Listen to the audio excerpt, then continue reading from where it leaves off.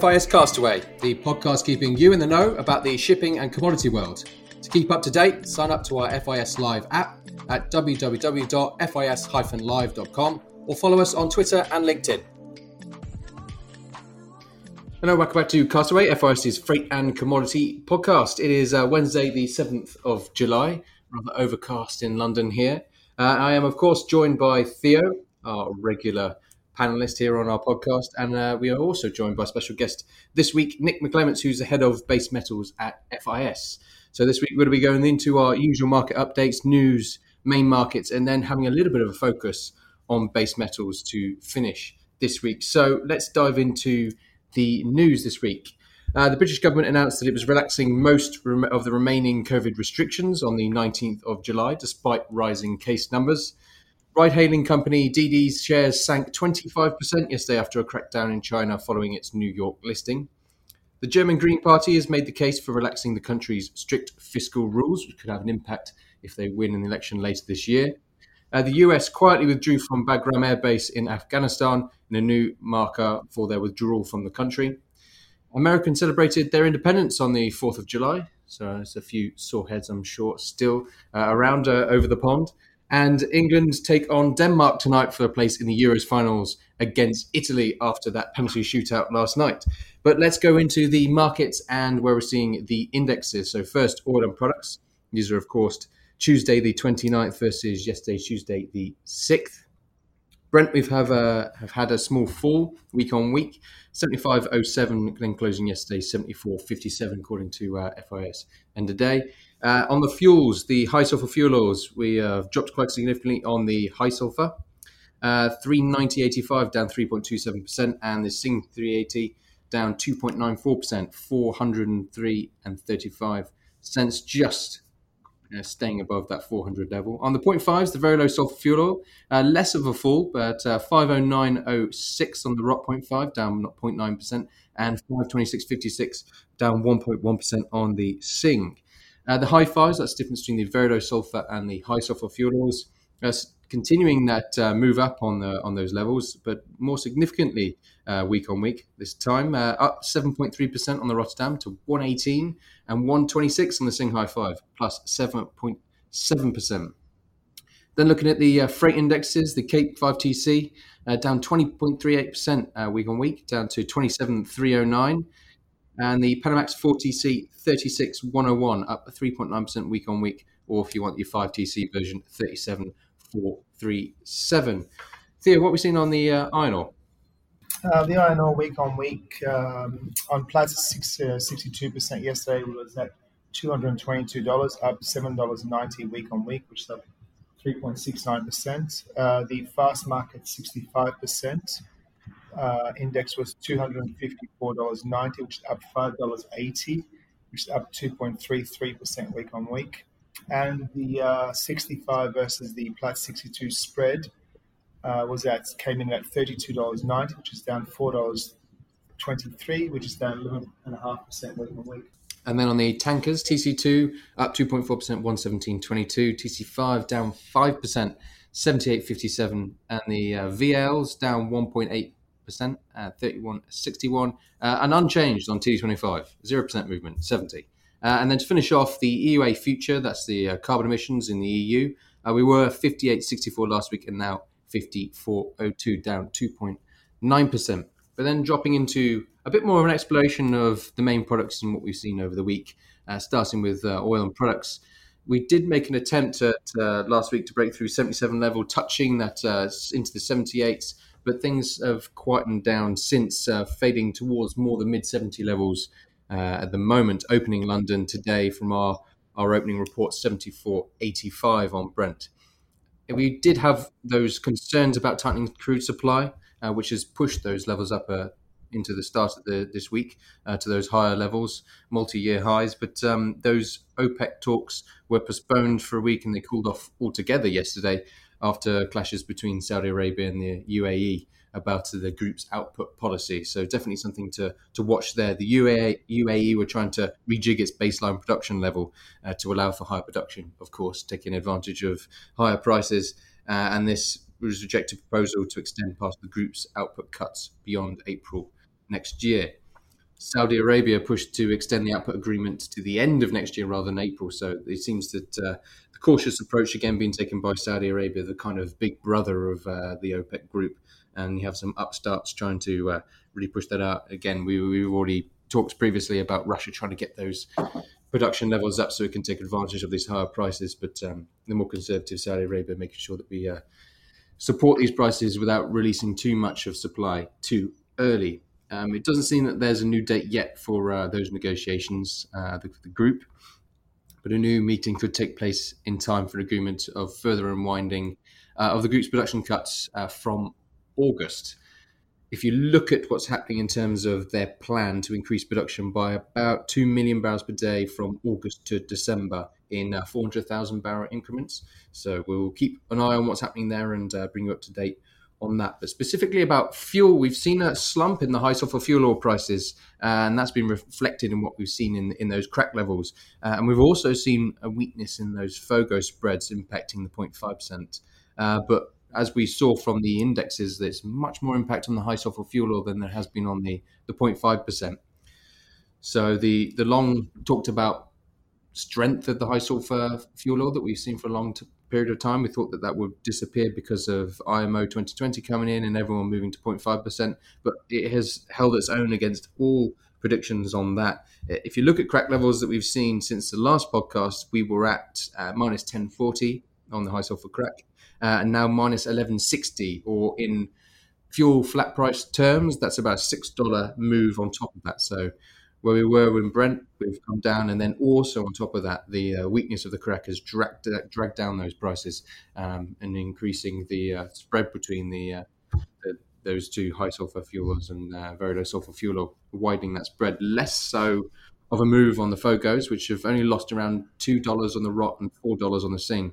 So it has dragged price down relative to gas oil, but in terms of that move that we've seen on high sulfur, you can see why there's been that widening spread as increasing amounts of high sulfur fuel oil are flooding the market, but it seems to still be a little bit more tightness and demand for the 0.5%, which is holding up those levels there. If you look what's happening on the EIA last week, again, we've seen exactly what happened. It must be 5 or 6 weeks now, where we've seen big draws on those crude levels. Last week, we saw minus 6.7 million barrels. And on the gasoline, we've had a small draw on distillates of a small build on the gasoline, and a small draw on the distillates. So another week of a large draw on those crudes. So we'll see again what the API is saying today and what the EIA actually say coming in to confirm the numbers at this afternoon London time. So we were, again, slightly off, but it seems that this is an argument more sentiment looking at what OPEC are doing in terms of their releasing of new supply and whether the market is ready to absorb that, which will push up levels if we're too late on those, or we see a reopening of the economies. We reported in the news, so the UK is looking to do that at the moment, and all other countries who have established vaccine programs could come on this. You've seen those big draws in the US crude, that production and the economy is starting a lot better. If we can add in all the things that allowing of travel corridors, noted that Germany will be allowing double vaccinated British citizens to visit without quarantine very soon too. So a lot more of that happening, opening up of travel of the airlines, which have been absolutely hammered in the pandemic. So with that and the increasing demand for oil, OPEC will probably allow itself to put more supply into the market and still see prices rising. So another thing to keep an eye on in terms of that, and we'll be bringing you as we move forward on that. But Theo, why don't we give a bit more in depth on the iron ore markets and what we've seen? In the iron ore markets, although the indexes don't show it in the last couple of days, there's been a possible consolidation in the last few trading sessions, most likely following equities and other broader markets. But today I've noticed that everything's found its mojo again. All the metals are back up and up higher, and that's also followed with rebar and the iron ore products, both onshore and offshore. Last week, though, we did have that 100-year birthday festivities, which authorities demanded steel mills around Beijing, Hebei, and other large steel-making cities to idle capacity. So that could have been the reason why we had that slowdown last week. Looking again, as I usually do at virtual steel mill margins, which is the futures margins contracts, They've rebounded yesterday and today up to about 900 RMB per tonne, which is up close to 50% from last week at I've got a low at 573 RMB per tonne. This would incentivize, I think, some physical traders to lock in their profits on futures by selling steel margins. There is still a risk of restrictions on steel production in the second half of the year, as we said last week. And we've been told that steel mills are also notifying customers of possible reductions of steel allocations. So this should limit demand for iron ore and coke. So having that downside protection we spoke about last week wouldn't be a bad idea. On the physical side, the numbers are coming for June iron ore exports from Brazil and Australia. So in June, Brazil exported 33.68 million tonnes of iron ore, which is the biggest single month of exports over the last 9 months. And that's up 12.2% year on year and 26.3% month on month. Australia similarly exported, a large number, of course, 76.09 million tonnes, and which is another high for Australia. So last week, Brazil and Australia, in total, they delivered 24.91 million tonnes, which was down 2.8 million tonnes week on week. But the Australian and Brazilian arrivals are up 3.49 million tonnes to 25.12 million tonnes last week. So Brazil and Australia exports and arrivals are expected to recover during July. And that's pretty much it. Cool, thank you, Theo. And then to round off our main products, looking at the capes specifically, because since our podcast, if you were looking on FIS Live app, there's a lot of red bars currently on the 5TC contract, and we've seen that reflected in the index as well. Yesterday, the index came in 27,309, 404.64 lower, and the August futures came under pressure after derailment at the RBCT, and this caused the market to rebalance, resulting in futures selling off around 4K. This has been a kind of reversal of the main stories that we've been doing. I remember week after week, Kerry going, this is the derivative tail wagging the physical dog, but it completely has reversed now. And after a long period of, we are now having the physical leading the derivative market. The fundamentals have finally overpowered the futures market. There's a growing tonnage list in the Atlantic, led some owners capitulating and having to face the C3 market, where cargoes were thin on the ground. And that has led to rates being slashed there, with negative sentiment feeding through into the C5 market as well. And it seems that the kind of a perfect bearish storm could soon become a reality in the market.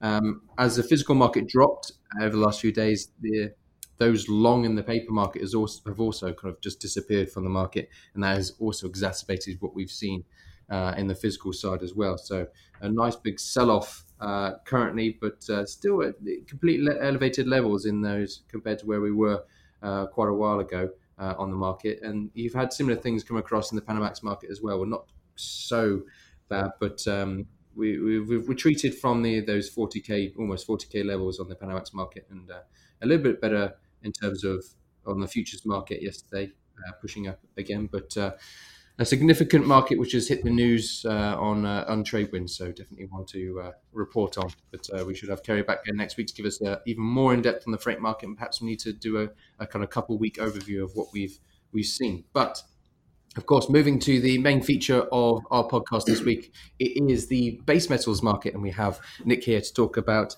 base metals. So there'll be some people who are on the podcast who hear base metals and it completely goes over the head. And why don't you give us a little bit of introduction of what base metals are, and different products, and what you kind of do here at FIS? Sure. Thanks for having me on, Chris. So base metals are effectively non-ferrous metals. Copper, aluminium, zinc, nickel, lead, and tin are the main 6 metals that are trading on the London Metal Exchange. So copper is the flagship metal on the LME, known as the bellwether for the economic health, and that has been the main driver for bullish price action throughout the last year.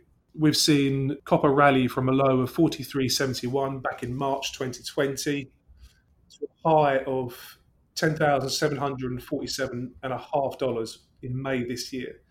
That's an increase of around 146%. The driving force behind that has been a combination of supply disruption coupled with demand shock. The supply disruption has come from COVID restrictions, meaning that mines have been forced to close down, and the demand shock has come from the Green Initiative, particularly since President Biden has been elected. I think on a global scale, we're seeing the whole electrification process particularly for EVs, electric vehicles, being a real driving force for base metals in particular. It's something that we've been talking about in terms of base metals by cobalt and lithium, but we always forget that there's other metals involved too. You know, nickel is a large part of those battery makeups for this as well. Yeah, huge part. And one thing about nickel as well is there's a lot of that the nickel price has been driven by the demand for electric batteries, electric vehicle batteries. But there was a bit of a shock earlier this year when we have this disruptor of the nickel market, Tsingshan, who stated they can convert nickel pig iron to nickel matte for processing into battery-grade nickel sulfate via a new technology known as high-pressure acid leaching. That kind of really knocked a froth off the nickel rally. And since then, we've kind of been finding a cap around about sort of $18,600 per ton on nickel. One thing that's an unknown about that, however, is the carbon cost of producing nickel in this manner. We don't know that yet. It's still unknown if they can deliver this technology and if it's going to be a technology that is bespoke to them or whether that's going to be rolled out across the nickel space. Moving towards specifically, I know that we've had probably multiple conversations with compliance departments and other brokers about the uniqueness of the LME market as a clearer. And I don't know if you'll kind of explain a bit more. When people think normal market exchange, nice and simple, what's different about the LME? Okay, so the LME, I mean, one main thing that sticks out in the LME is its unique date structure. It's a physical market by nature. And this date structure, which allows you to trade any date between tomorrow and 3 months, and then pretty much the most liquidity after that is every third Wednesday. The main contract being the 3 months contract. So if you're trading your copper, for instance, you're trading 3 months, and then you'll adjust it to the prime date rather than trading an outright future. So the date structure is a really unique thing. It's been both a benefit and a drawback. It's a benefit because of it gives the physical community that ability to be a lot more flexible, and it gives them pricing for dates specific to their needs. But the fund community prefer to trade outright in the future. And then another specifically unique part of the LME is its outcry floor, which has had all these news stories with COVID. It was closed, and then all these people thinking, oh, it might not open again. So what's been happening on the that front? Yeah, precisely. It was closed March last year.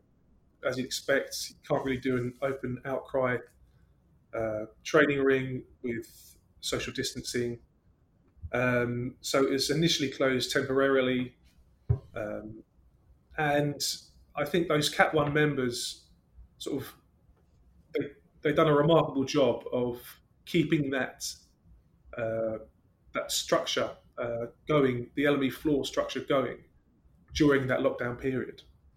Then in January this year, the LME announced it was going to potentially close the floor permanently, which would have been a huge loss, I think, for those of us who have been involved with the LME market for years. That has been the real heart and soul of the industry, and I think it's a source of real pride that those who participate in this market They're aware that it's the last open outcry market left in Europe. It's a huge source of liquidity and a great price discovery mechanism. And then after a few consultations, there was some outcry from the physical community. And there's kind of been a hollow victory for the Cat 1 members that trade on the floor. In the sense, the floor will be reopening on the 6th of September, but the final closing prices for the day will still be set, still be achieved by trading online, which is a real blow to those guys, because that was one thing that that's a core part of their business, is that closing end of day valuations. They warehouse a lot of risk, and they kind of filter out all the noise, and the big orders have more of an impact than every small order. Whereas whilst that's been trading online, it's a bit more of a lottery where you think these. Well, that's an opinion, right? Other people may have a different opinion, but it seems to be more of a lottery where these settlements may end up. Victory for tradition, then. Small victory. Small victory for tradition.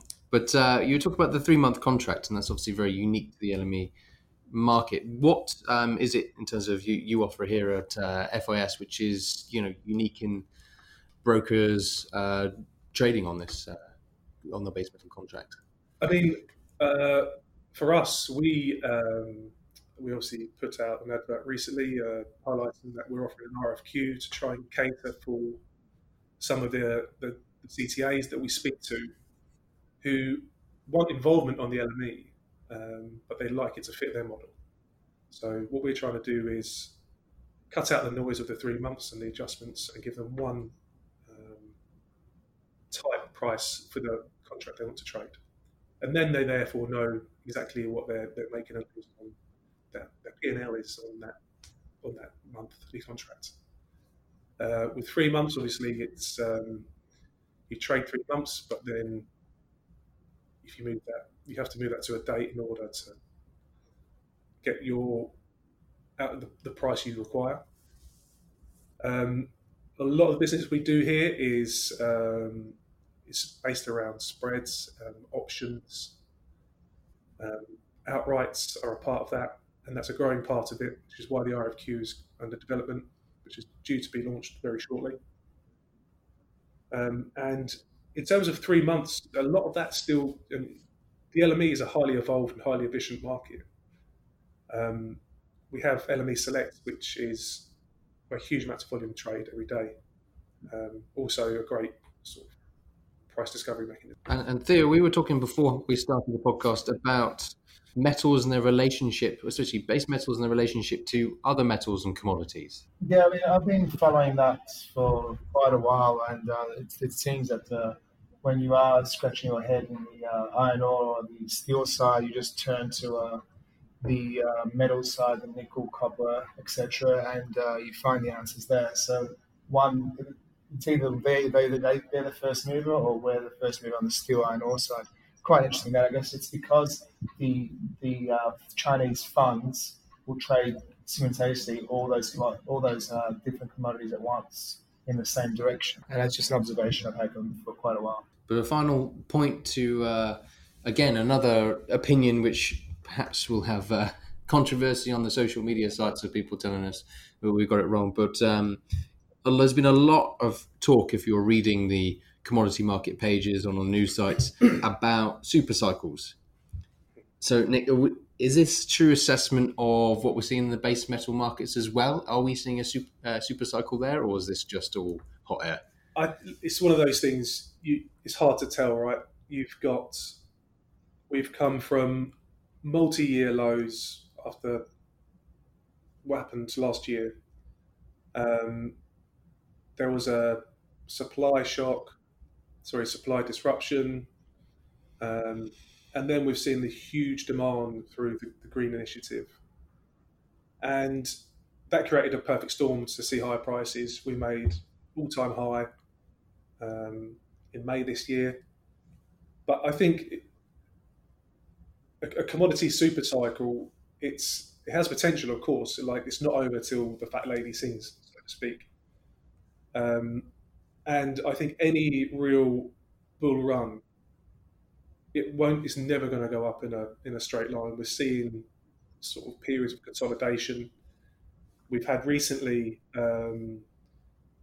hawkish comments from the Fed, which are potentially putting the brakes on commodities. And we've also had, specifically on base metals, that China announced they are to release strategic reserves throughout the second half of 21 of stockpiles they built earlier last year. So the combination of these two things have kind of put the brakes on base metals prices for now, but we're still well above $9,000 a ton copper. We're still at high prices, and at the moment, I think this is set to continue, but we're seeing a momentary pause in what I think is possibly, I could be wrong, of course, possibly more to come. Yeah, you've got money factors throwing into there. I mean, we're still not out of this pandemic, of course.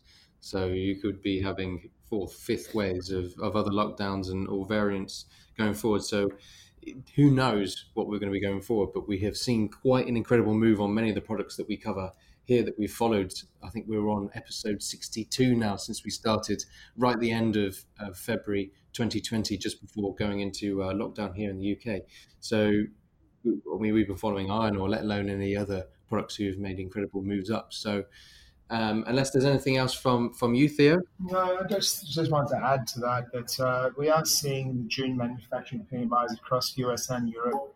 They are starting to improve, and we are seeing also US Treasury yields remaining relatively low. So that's always beneficial for commodities. So there are a few moving targets that we have to keep an eye on this podcast and to try and work out where the next direction is. But it's actually all becoming quite interesting again. Yeah, absolutely. Like we have added the carbon emissions to our regular indexes now going forward, so we keep an eye on what's happening in that market. But as you say, Theo, we need to keep an eye on all these things going in. So everyone listening, do join us in again next week to see what's happening in the main commodity markets. Thank you to Nick for joining us to talk to us about base metals, and of course to Theo for your usual input on everything across the commodity spectrum. So to everyone, thank you, and see you next week.